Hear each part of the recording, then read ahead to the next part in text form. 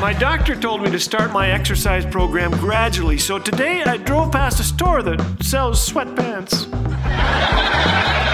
Thanks for joining us today. You're listening to Laugh Again with Phil Callaway.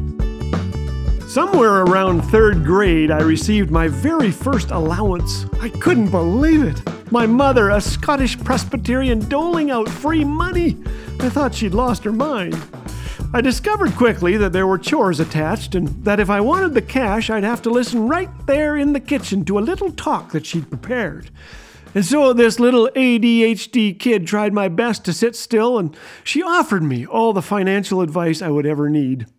It was firmly rooted in the Bible's book of Proverbs, and though this is not an exact transcript, it came in the form of an acronym for the little candies that I liked called Smarties.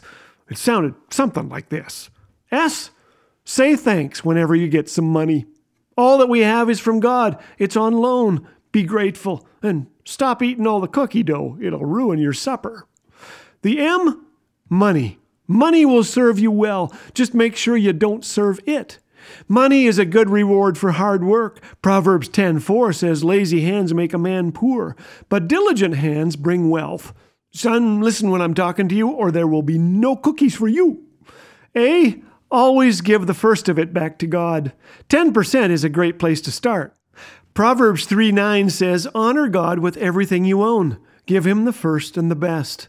Then be generous to the poor too.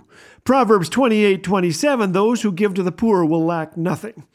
Give generously and you'll have friends. Proverbs 19:5 tells us wealth brings many friends. I don't remember all these Bible verses. I looked them up later. And she said, don't forget to smile when you drop money in the offering plate. It's fun to shock people.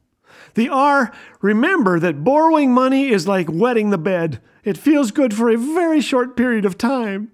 Stay out of debt and quit staring out the window. Focus. Come on. The T, The Tortoise and the Hare is a book about finances. Don't run after get-rich-quick schemes. Go slow and steady, and you'll be surprised at the ending. Proverbs 13:11 says, dishonest money dwindles away, but he who gathers money little by little makes it grow. If you can't afford the donut, leave it on the shelf.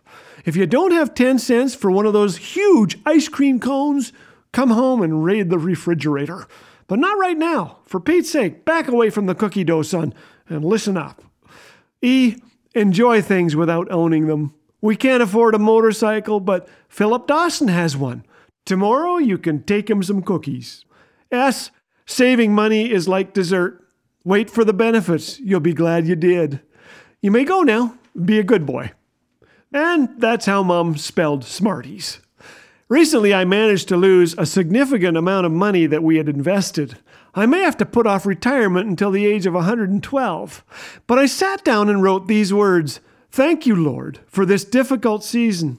For too long, many of us have sacrificed at the altar of stuff, and it's cost us our families and our marriages and our peace.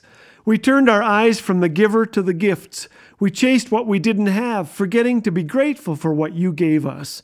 May we store up treasure in heaven where it won't rust and fade, need insurance, a facelift, or a makeover. Thank you, God. Amen. I'm glad for lessons learned in the kitchen years ago. That night I prepared for bed and the dog was showing an unusual interest in my pant leg, and my mother started to laugh. She said, you put cookie dough in your pocket, didn't you? Embark on a 31-day journey filled with hope and humor. Laugh Again's 31 Days of Hope and Humor devotional with Phil Callaway is now available for sale. We could all use some hope and wholesome laughter to raise our sense of God's presence.